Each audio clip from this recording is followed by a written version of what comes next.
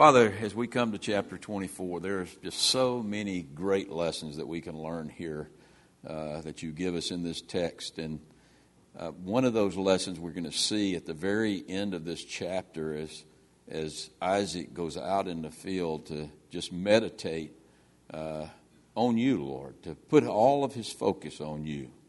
What a great practice that is if we can learn to do it. And we're going to explore that a little bit today, Lord. So we just ask for your help because it's such an important topic. I think sometimes our prayer lives grow so stale because, Lord, all we're concerned about is ourselves. We're concerned about intercessory prayer. Lord, I know you know that's a good thing, but Lord, there needs to come to a point, and I know my life, Lord, I confess, and I know probably just about everybody in this room can say the same thing, Lord, that we just don't spend enough time focusing just on you. And Lord, so help us to maybe learn how to do that. Help us to be inspired to do that as we look at this text today. And then take us through the rest of it, Lord, by the power of your Spirit, and help us to learn the lessons you would have us to learn. We just thank you for the fact that you've given us your word. We thank you for the Word of God, Jesus Christ, who made all of this possible, Lord, by dying on a cross and being raised on the third day and giving us his Spirit so that, Lord, we can understand the things of the Spirit of God. Father, if there's anyone here today who looks at this word and it seems strange and hard to understand, Lord, convict them today that what they're missing is your Spirit. And the only way to have your Spirit is to come to Christ and come to his cross. And Lord, as we celebrate the Lord's Supper today, help us to be focused on that as believers. And Lord, if there's any unbelievers in here today, open their hearts, Lord, to hear your word and to be drawn close to you. We just ask all of these things in the name of Jesus Christ. It's in his name that I pray. Amen. Okay, in last week's study, Abraham had sent his son, or actually had sent his servant Eleazar off to find a bride for his son. And as we finish up today in chapter 24, Eleazar is going to return with a bride for Isaac. And then as we get towards the end of the chapter, right before Eleazar returns, we're going to see Isaac out in a field, and he's going to be doing, it doesn't say he's praying, it says that he's out in the field meditating on the Lord. Now that sounds a lot like a 21st century American to me, because Americans are really into meditation. There's all sorts of meditation that our society engages in. There's yoga, there's Zen meditation, there's transcendental meditation. There's a thing called body relaxation. There's a thing called loving kindness meditation, where you focus on someone you love or something you love. And psychologists are lauding the benefits of engaging in the practice of meditation. They say it reduces stress. They say because the stress is reduced, that you have a healthier body and you have a healthier mind. And one of the things they say meditation does for a human being, it teaches us to focus on something other than ourselves. Now, that's not necessarily a bad thing. And because we learn to focus, we learn to listen to others. You know, you can tell a lot about people about how they listen, where their focus is. I mean, people that just talk and talk and talk and never listen, their focus is on themselves. And so I guess maybe that's sort of a good thing too. And the other thing that psychologists say that meditation does is that it builds self-confidence. And there's all of these forms of meditations, and so it's considered an art. I mean, so there's all sorts of methods that are used in these different forms of meditation, and it becomes an art. And maybe a lot of the same methods are universal for all types of meditation. Things like a person getting alone, Some forms of meditation they do, like yoga, you see them doing it in groups. But in most forms of meditation, the first thing you do, you want to get alone. Then you want to sit in a comfortable position. Now, I see these people contorting their bodies doing this meditation, and it doesn't look very comfortable to me, but they say it's comfortable. Then you want to close your eyes, and then you want to just breathe, and you want to breathe in and out, and you don't want to think about your breathing. In some forms of meditation, that's all you do. You think about your breathing. But you breathe normally, and your focus, you take your focus off yourself, and you put it on one particular thing. Like your breathing in some forms of meditation, it might be that you put all your focus on a particular word, on a particular mind picture, maybe a bird from nature or a tree or something like that. And if you're into loving kindness, what they call loving kindness meditation, you put your focus on someone you love or something you love.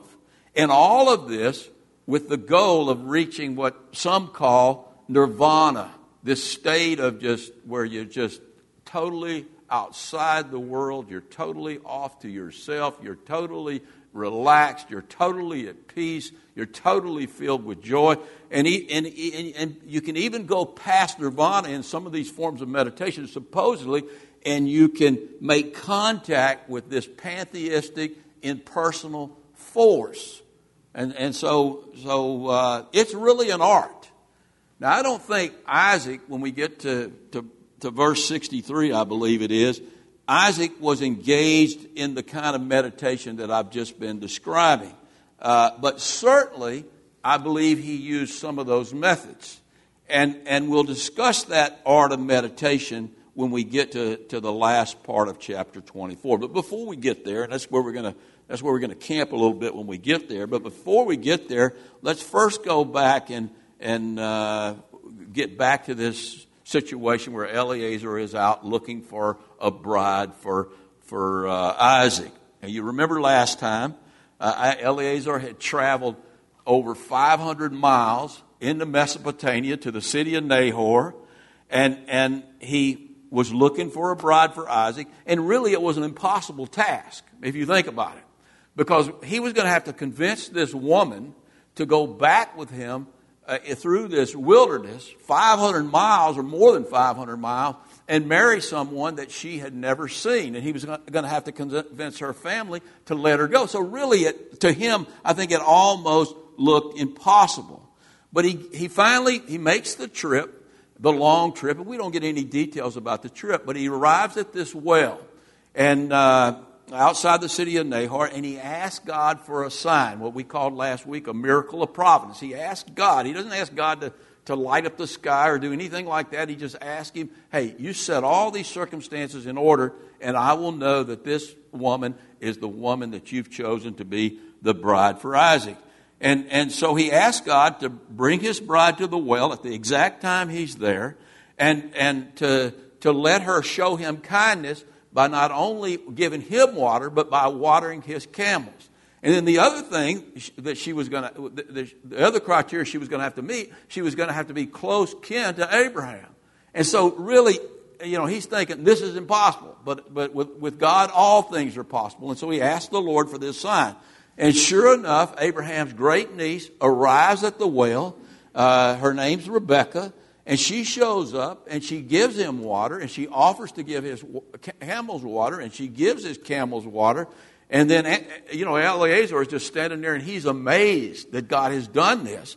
And then he asks her what family she's from, and she says, I'm the daughter of Bethuel, the son of Nahor, and my mother's name is Milcah. And he knows this has got to be the right woman. And so he adorns her with jewelry, and she runs home and tells her family. And what does Eliezer do? He falls on his face and he worships God. I really like that.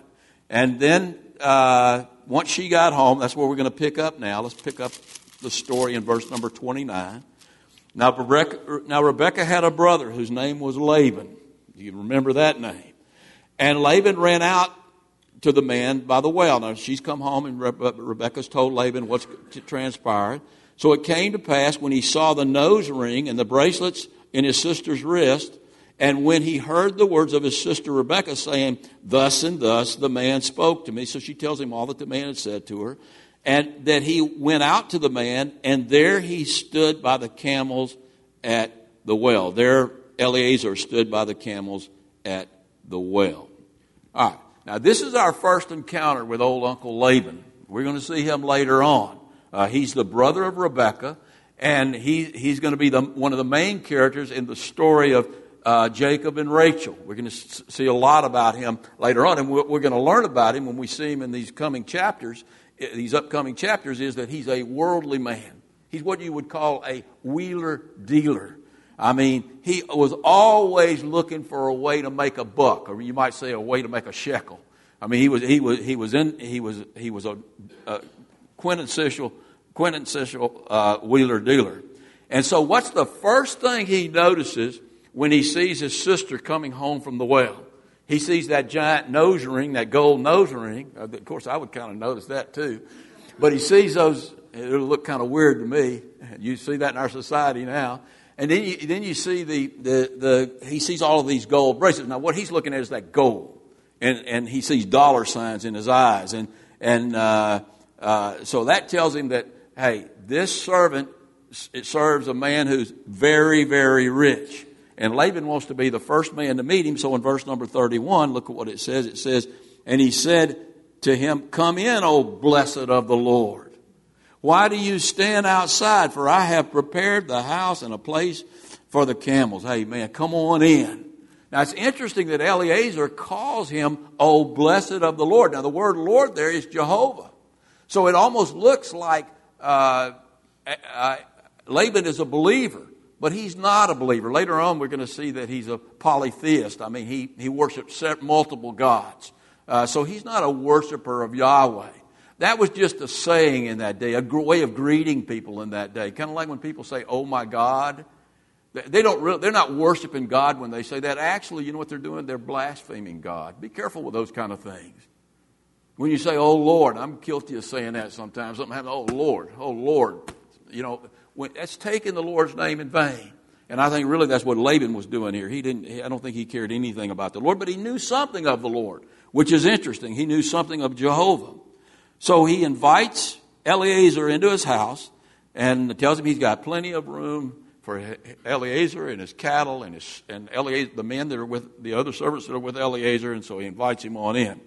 Then in verse number 32, the man Eliezer came to the house and he unloaded the camels and provided straw and feed for the camels and water to wash his feet and the feet of the men who were with him.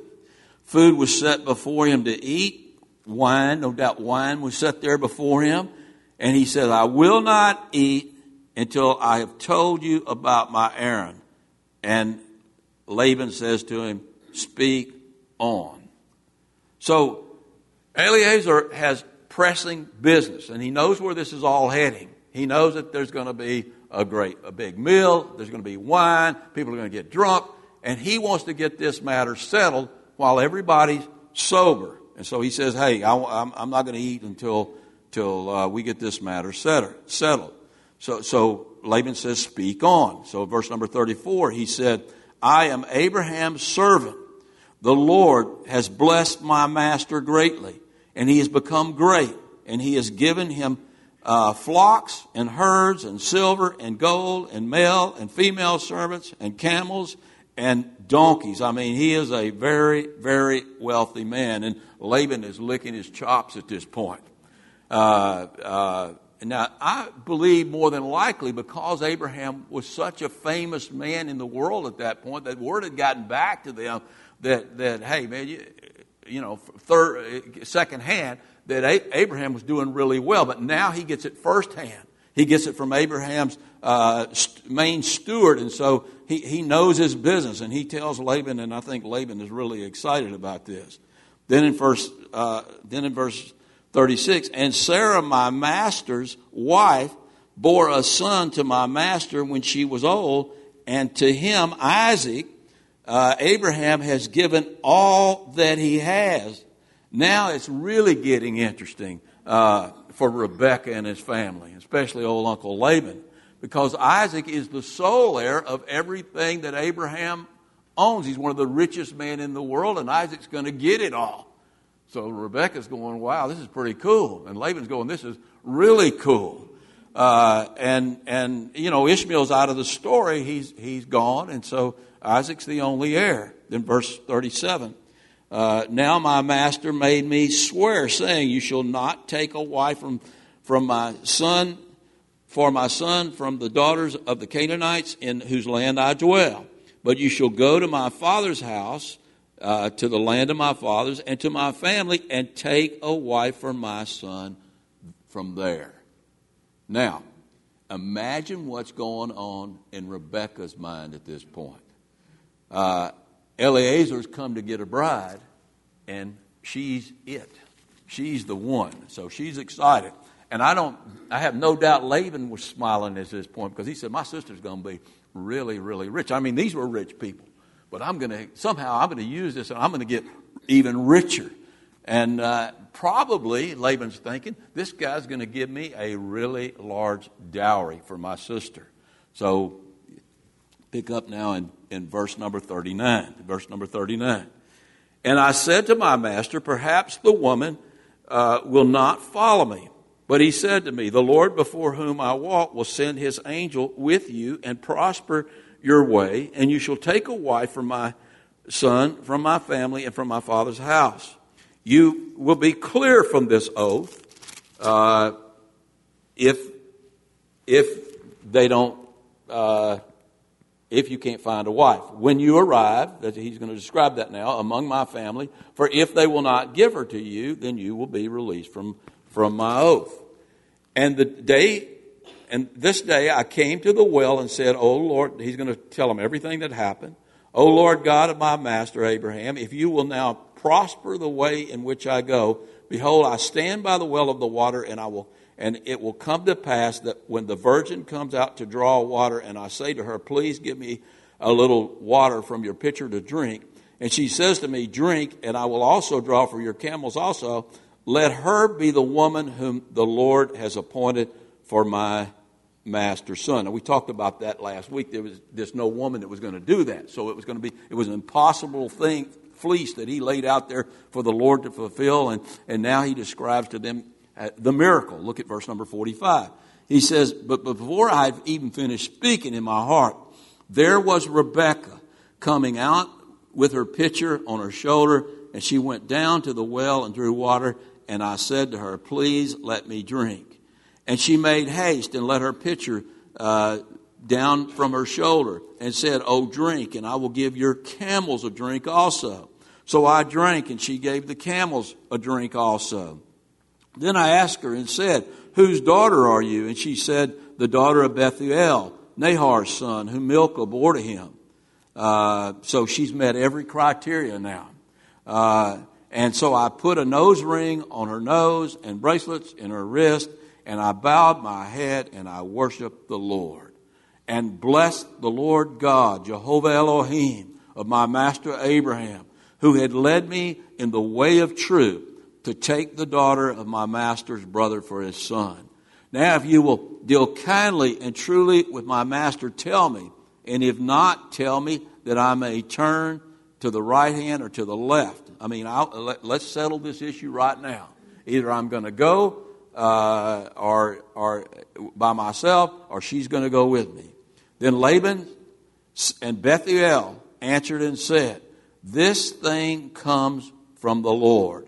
We cannot speak to you either bad or good. Here is Rebekah before you. Take her and go and let her be your master's son's wife as the Lord has spoken.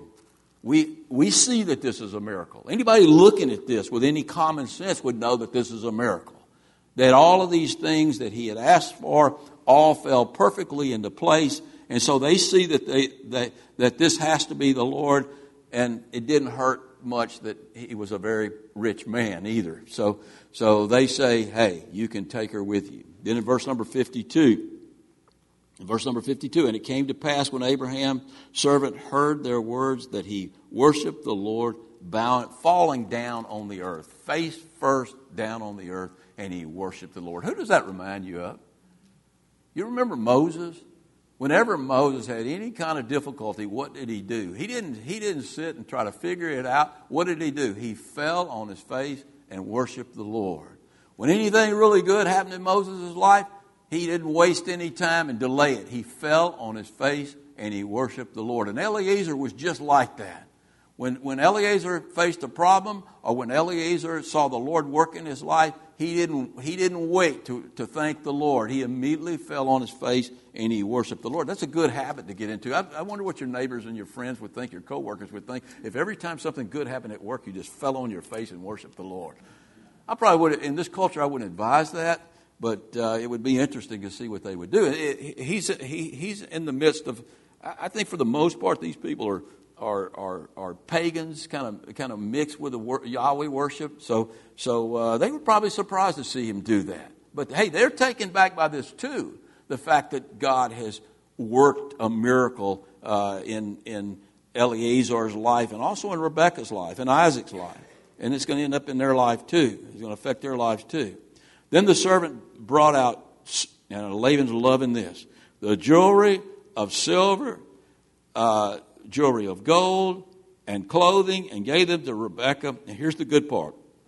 For Laban, he also gave precious things to her brother and to her mother. Probably at this point, Bethuel is either crippled or has dementia or something like that, because everything's going to Laban. Laban is kind of in charge of the family at this point. So Bethuel is really out of the picture. Nahor is dead at this point.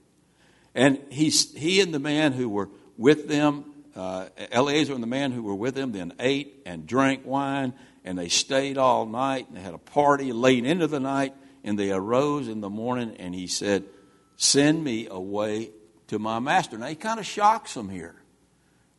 He does the right thing. He takes care of his business. Then he allows the party to take place. And then when the party's all over and it's time to go to bed, or when they got up the next morning, he said, "Hey, I'm ready to go. Send me away right now to my master. I can't wait to get back to tell Abraham everything that's happened. I can't wait to get back and let Isaac see his bride. I can't wait to tell them the miracle that the Lord performed when I found Isaac's bride." And so he's anxious to get on the road, and he's got a long journey to make, and so he's ready to go. All right, then in verse number, I believe we're at 55. But her brother and her mother said, and you can understand this. I mean, they don't want to lose her right at that very moment. So they said, "Let the young woman stay for us a few days, at least 10 days. So really they were thinking more than 10 days. They were probably thinking a month or several months. We know how old Uncle Laban worked. Jacob got over there, and how long did it take him to get away? 21 years to get out of the web of old Uncle Laban. Eliezer was smarter than Jacob. He wasn't going to stay there long. He knew he needed to get out of there. And he said to them, "Do not hinder me, since the Lord has prospered my way. Send me away so that I may go to my master." He knew the dangers of waiting.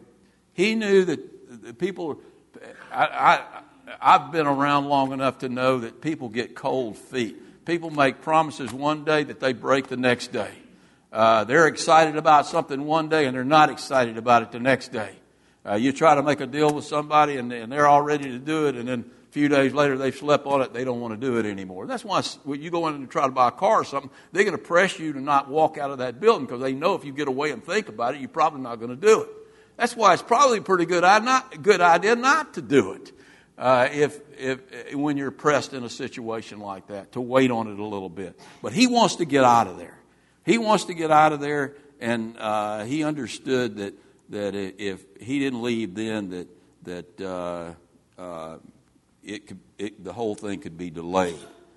Then in verse number 57, so they said, "We will call the young woman and ask her personally." Now, I think that they figured that Rebekah wasn't going to want to go that quick. And I think they felt she was going to delay the thing.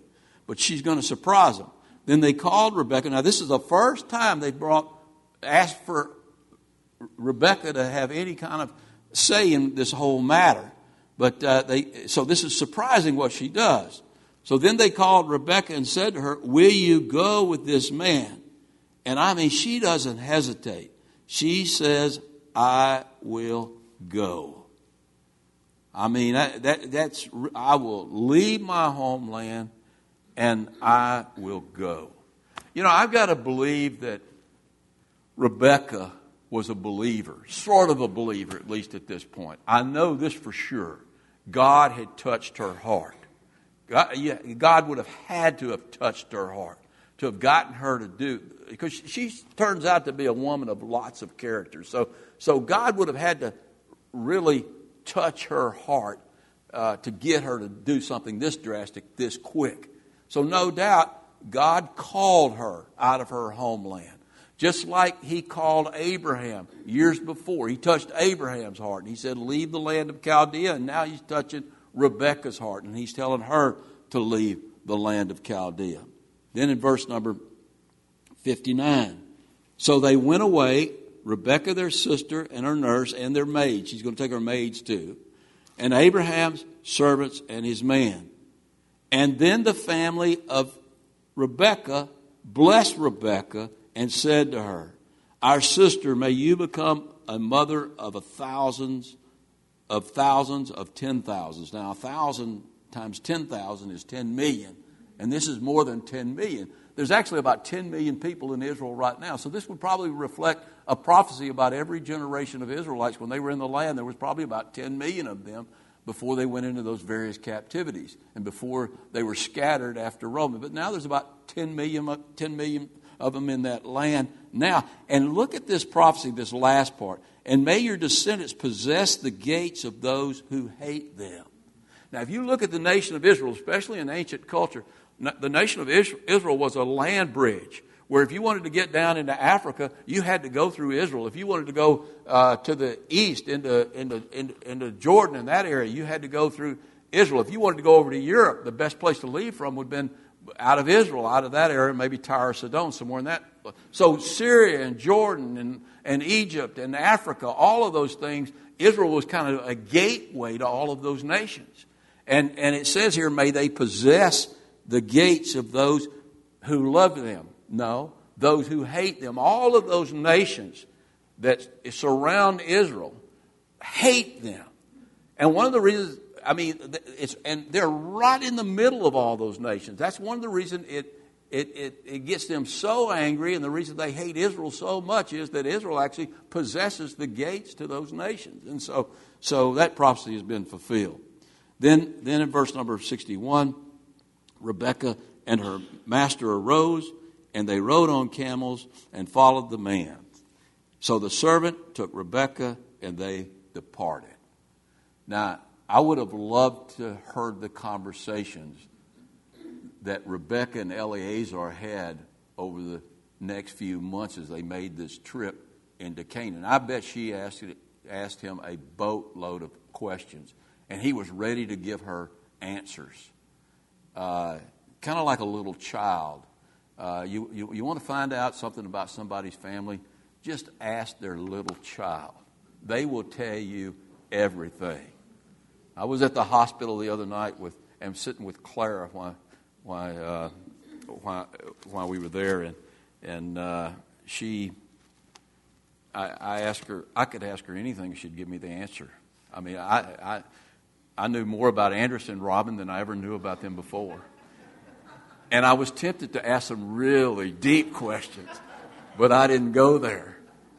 But I could just see Rebekah, and she's just picking Eleazar's mind. I mean, what's he look like?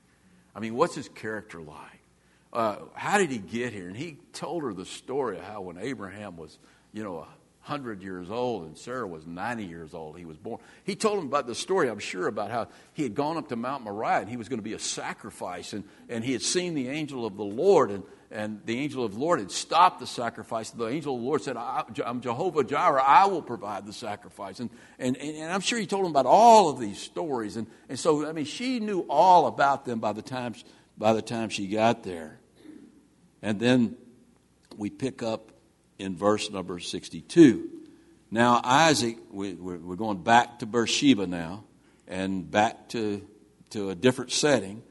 He's waiting on his bride. Now Isaac came from the way of Beer Lahai-roi, for he dwelt in the south. That's the Negev again. So no doubt Isaac is dwelling still in Beersheba, because it says that he came from the south up to Beer Lahai-roi. So south of that would be Beersheba, and Beer Lahai-roi is still in the wilderness of Beersheba. So they're still living in Beersheba, I'm pretty sure, at this point. And he comes to Beer Lahai-roi. Do you remember that place? That was the place where Hagar and Ishmael landed when Abraham and Sarah and all of them were living in Hebron, and they kicked them out. And they went south, and they landed at this place called the Beer Lahai-roi. And what does Beer Lahai-roi mean? It means the way of the living one, or the well, of the living one who sees me. The well of the living one who sees me. And if you remember the story, Hagar saw and spoke with the angel of the Lord. And so it's a very significant place. Ishmael knew Isaac more than likely knew the story about his half-brother's experience with the angel of the Lord. And so he wants to go to Lahai-roi. He wants to go to the well at Lahai-roi. Why? Because he wants to encounter the angel of the Lord. He wants to speak with the angel of the Lord. And what better place to find him than the place where Ishmael and Hagar had found him. And so he wants to be alone with the Lord. And then we pick up in verse number 63, and here's where we'll camp just a few minutes. It says, and Isaac went out to meditate in the field in the evening. Now I want to stop there for a few minutes and think about that. He went out. He's at Beer Lahai-roi, where his half-brother had encountered the angel of the Lord, and he went out in a field there to meditate.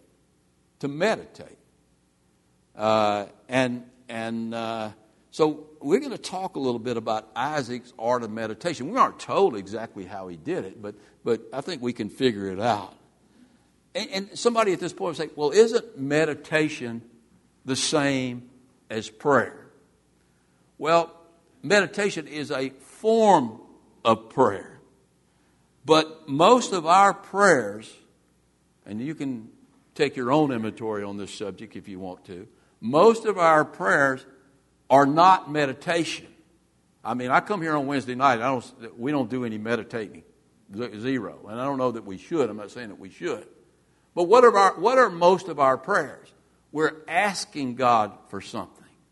We're giving God a list of our requests, and we're asking Him to give us answers to our request.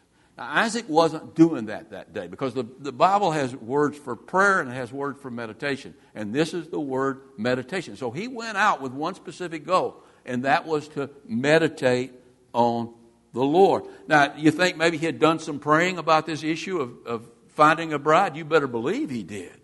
No doubt he had fretted and worried and gone through all sorts of mental gymnastics on this subject of finding a bride. And I'm sure he had asked the Lord, first of all, he said, Lord, I lost my mother. And he was a mother's boy, and he loved his mother. He said, Lord, help me overcome that grief and help me find a bride.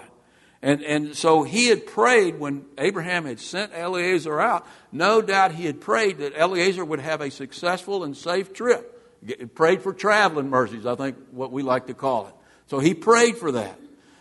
No doubt he prayed, Lord, let him find me a wife. Let him be successful. And I'm sure he prayed things like, let her be a godly woman. Please let her be a godly woman. I don't want a heathen wife, or we would have found one here in Canaan. Let her be he might have prayed something like, let her be a kind woman. It'd really be nice to have a kind wife.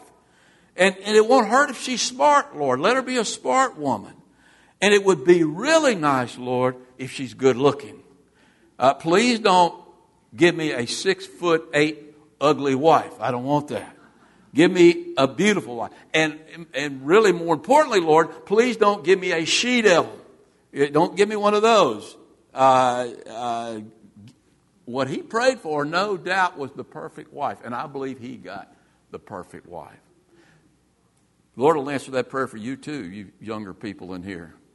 You pray and give the Lord time, you will find the perfect wife. You go out and do it yourself, you won't. But if you pray and you wait, like Isaac had to wait. I mean, he was 37 years old at this point. You might have to wait till you're 37 years old. But if you pray and you wait, you'll be glad you did when you find that right person. And no doubt Isaac had worried about all of this. And he had fretted about all this. Now he was praying about it all the time. But now he's going to do something different. He's going to just trust the Lord. He's just going to lay it at the Lord's feet. Have you ever done that? You've been fretting or worrying about something and you keep praying about it. And really, sometimes, you know what your prayers are? They're just a manifestation of your fretting and your worrying. And you don't get an answer from the Lord. And if you don't get an answer from the Lord's telling you either no or he's telling you wait. More than likely, he's telling you to wait. And trust me. And when you trust him, you have to lay that stuff aside. And that's the beautiful part of the story right here. Isaac, one of the most important, if not the most important thing in his life is about to take place. And he's just going to trust the Lord. He's going to put it in the Lord's hand, and he's going to go out into this field, and he's going to meditate on the Lord. Now, how did he do it? We don't know. We're not given that. I think meditation is a pretty private thing, and I don't know that you can come up with a specific formula for meditation. But I'll tell you this. I believe that some of the things that the pagans do, that the secularists do, when they meditate, some of their methods are things that we need to adopt. Now, actually, you know what we're adopting when we do that? We're actually adopting God's way of meditation, because you know what the devil does? He counterfeits the good things of God. And that's what all of this Zen Buddhism and yoga and transcendental meditation and all that kind of stuff, you know what they are? They're very close to being the right thing to do, but they end up being demonic. People engaged in that end up being involved in demonic activity. And that doesn't mean that those methods aren't something that we can't use. And I think that's definitely true with meditation. Now, meditation for most Christians become a bad word. When I start talking about meditation, I saw people look at me like, what is he talking about? He's not going to bring that demonic stuff in here today and into this church, is he? And I mean, what's he talking about? But it's really sad that we've come to a point where we think it's something evil to meditate. It's not evil to meditate. It's a very good thing to meditate. And like I say, we can learn something from the art of meditation used by pagans. So I want to just propose some things that maybe Isaac used when he went out that day to meditate with the Lord. Well, first of all, we know that he went out and he found a place where he could be all alone with the Lord. That's a really good thing. That's what pagans do when they meditate for the most part. I already mentioned that. But what did Jesus say? Jesus says, when you pray, go into your closet and shut the door. That's the best kind of prayer you can have. You know, I believe in corporate prayer, but that's really the tip of the iceberg of what prayer should be. I mean, your prayer time should be you by yourself in your closet with your door shut. I mean, I believe with praying with your spouse. I think that's one of the most important thing a couple can do. But you still got to take time yourself and get along with the Lord and shut the door and meditate on Him. Now, you got to close your eyes. Do you have to close your eyes? No. But if you don't close your eyes, if I pray right now, I'm thinking about that brown timber up there and not the Lord. If I'm in my closet, oh, my shirts look really wrinkled today. You know, I need to rearrange those shirts. You close your eyes to open your eyes to spiritual things. That's what you're doing when you close your eyes. And you get in a comfortable position. Now, I believe the most comfortable position for me when I'm in the presence of the King of Kings and Lord of Lords is the same position that Eliezer was in, and that's on my face before Him. Because it's pretty uncomfortable to be too bold and when we stand in the presence of the Lord. We stand in the presence of the Lord, but it's a really good thing to do it on your face. Now, I actually do it on my back because my sinuses won't let me do it on my face. I'll get stuffed up, and then I can't pray. And so I lay on my back. You do it, just something comfortable. Then, like pagan meditation, which is, again, just a counterfeit of godly meditation, Christian meditation, I think we're to focus all our thoughts on one thing. One thing. Not our breathing, not a particular word, not a particular picture of some scene in nature. We're to focus our thought on one thing, and that's on Jesus Christ. When you're meditating, when all we're doing is interceding for others, when all we're doing is praying for ourselves, we always intercede for others first, and then we pray for ourselves, and really we would have prayed for ourselves first if we'd done what we really wanted to do. But those things are good. And a lot of the prayers in the Bible, that's what they are. But our focus when we're meditating should be on the Lord. And I think a lot of our prayer should be meditation.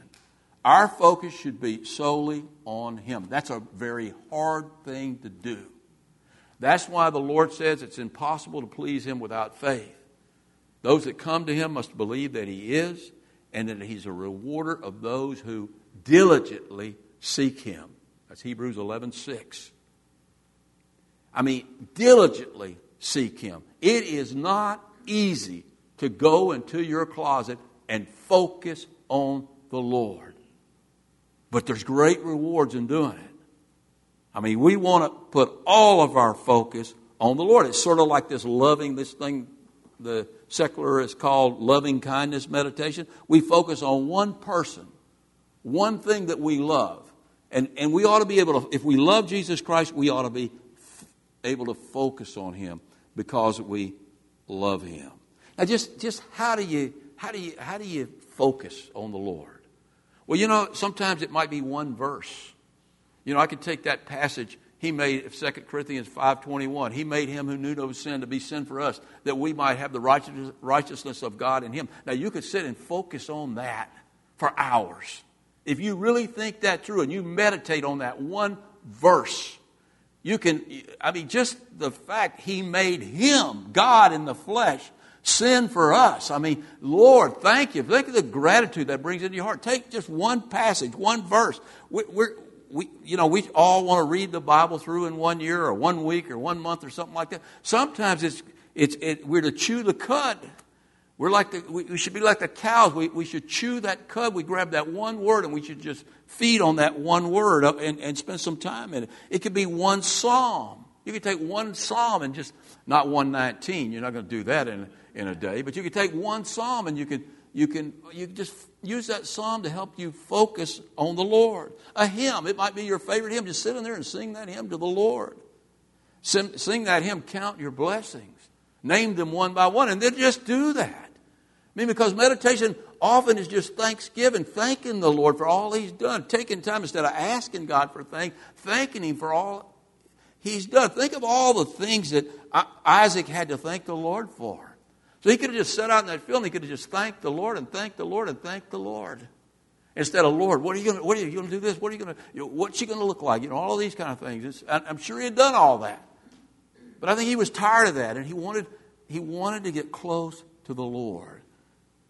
So you can thank the Lord. You might use a devotional. You might use something like Morning and Evening by Charles Spurgeon, something like that to get you focused on the Lord. But put your focus on the Lord. And then what's our goal in all of that? Our goal shouldn't be to come in contact with some impersonal force, but in contact with the force of Almighty God. You can do that. If you diligently seek the Lord, you can actually come into His presence and experience His presence physically. If you diligently seek the Lord, if you've never done that, if you've never felt the physical presence of the Lord when you pray, it's because you're not meditating. You haven't really been diligent in your prayers. If you seek God with all your heart, what's the Bible say? You will find Him, and you will find Him in a way you least expect, in a magnificent way, in an amazing way. Now, there's all sorts of benefits to meditation. All sorts of benefits. First of all, you go right through that list I went through in the introduction. It reduces stress. There's no way when you're truly in the presence of God that you can be stressed about anything. If you experience God's presence, there's nothing that can worry you, nothing that can make you fret, because Almighty God is bigger than any problem that you might have, and so it reduces stress. And when you reduce your stress, you reduce your dependence upon alcohol and drugs. You reduce the harm that you're doing to your body through worry. All of those things are good for you. They're good for your health. They're good for the health of your mind. They're good for the health of your body. And when we learn to focus on God, when we can truly put our focus on God, then we can put the right focus on our families. We can put the right focus on everyone else. And then I tell you what, you can tell a good listener is a good prayer, a good meditator. A person who really listens, his focus is, or her focus is not on herself or himself. Their focus is on the Lord, a loving God. And so they're full of His love. And so their focus is on the person that they're talking to. And their focus is, so when you're focused on someone in an unselfish manner, you're a good listener and not so much a good talker. Now, there's times to talk, certainly. I'm doing it now. And y'all being good listeners here. And it does, meditation does build self-confidence. I see so many Christians who are beaten down to nothing, who have no self-confidence. I have self-confidence through meditation, not because I have confidence in myself, but because I have confidence in the one who lives in me. And that gives me confidence in myself. I can do all things through Christ who strengthens me. We're more than conquerors in Jesus Christ. So we build confidence. I mean, it's confidence in God, but it reflects in a self-confidence in the fact that we're not worried about the things of this world. So meditation's a great thing. Paul summarized the art of meditation like this in Colossians 3:2 when he exhorted us to set our mind on things above and not on the things of this earth. Now, that's kind of a way to live, but it's also what you do when you're meditating on the Lord. You set your mind on things above. When you go into your closet, you truly open your spiritual eyes and look to heaven and look for Jesus seated at the right hand of God. Is that your priority in prayer? It's not mine very often. Sometimes it is. But that's what it should be every time. Every time we go to the Lord in prayer, we should set our minds on Christ and not on things of this earth. And that'll kind of get rid of the gimmies, where we're looking for something from the Lord. When we put our focus on Him, He knows what we need before we ask, He says. The Father knows what you need before you ask, Jesus told us. So we trust Him And more of our, when we really trust Him, more of our prayer is not focused on ourselves. Our prayer is focused on Him. The hymnist nailed the art of meditation when she wrote this. She said, "Turn your eyes upon Jesus. Look full in His wonderful face. And the things of this world, its problems, its worries, its wicked people, they'll all grow strangely dim in the light of His glory and grace." It works. But few of us practice meditation. Yet, I believe the best way to get your request answered is through meditation, where you limit the gimmies and you just seek the Lord. It's exactly what Jesus said to the Sermon on the Mount. He said, "Seek ye first the kingdom of God and His righteousness, and all these things shall be added unto you." Don't seek the things first in prayer. Seek Him first. Seek the kingdom of God first and His righteousness. Seek the giver of gifts, not the gifts first. And that's exactly what Isaac was doing that day. I have no doubt. And look what happened. Let's finish it up here. And Isaac went out to meditate on verse 63, in the field in the evening. And he lifted his eyes and looked. While he was focused on the Lord, he lifted his eyes and he looked. And there the camels were coming. Then Rebekah lifted her eyes. And when she saw Isaac, she dismounted from her camel. For she had said to the servant, "Who is this man walking in the field to meet us?" And the servant had said, "It is my master." So she took the veil, which was her veil, which was a tradition in that culture, and she covered herself. And the servant told Isaac all the things that he had done. And then Isaac brought her into his mother's tent, Sarah's tent, and he took Rebekah, and she became his wife, and he loved her. So Isaac was comforted after his mother's death. It pays off to seek the Lord, and seek the Lord first. Let's go to the Lord in prayer. Father, we just thank you for your goodness to us. We thank you for the fact you opened your throne room up for us through the blood of Jesus Christ, that we can boldly stand before you on our face. And Lord, we can be in your presence. Lord, you live in us. You're right there all the time. If we just believe that by faith. Lord, if we really believe that by faith, we're going to become more focused believers. We're going to take our focus off this world, Lord, and we're going to put it on you, at least for a while every day. Help us to become people who perfect this art of meditation, Lord.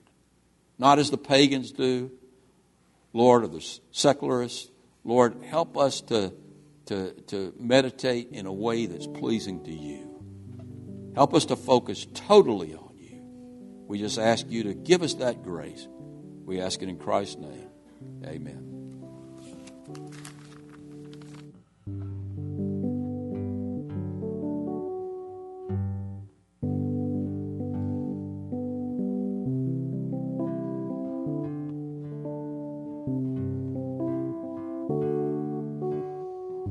And nail-pierced hands, a wounded side.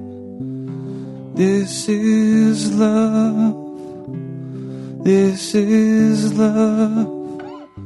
The holy heart was sacrificed. This is love. This is love.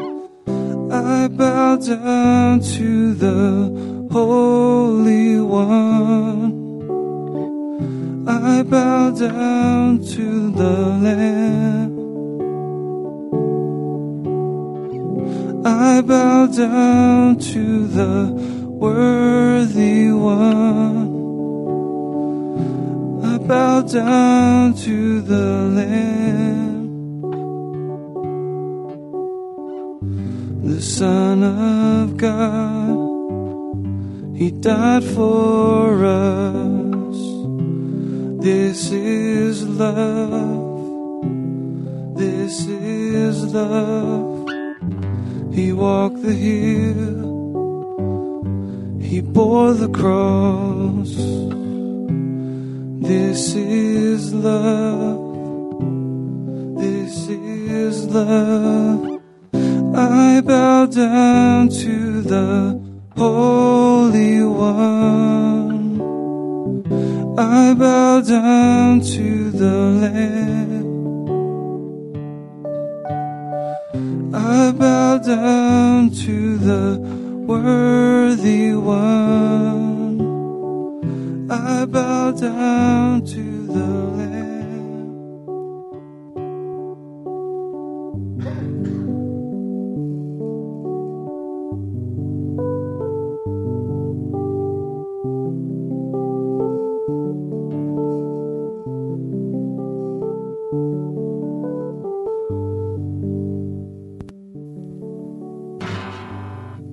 The Lord's table, we don't come here just to read a passage from 1 Corinthians or to eat a cracker or to drink some grape juice. We come here to practice the art of meditation, to focus on one particular thing. And what's that thing? The God of glory, nailed to a cross, body broken, dying there for our sins. We come here to meditate on the Lord, to remember what the Lord's done, so that our hearts are full of gratitude for all that Jesus Christ has done for us. Paul said, "For I received from the Lord that which I delivered unto you, that the Lord Jesus, on the same night in which he was betrayed, took bread, and when he had given thanks, he broke it and said, 'Take, eat, this is my body which is broken for you. Do this in remembrance of me.'"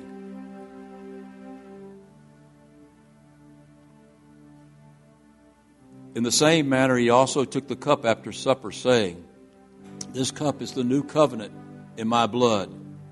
This do as often as you drink it in remembrance of me."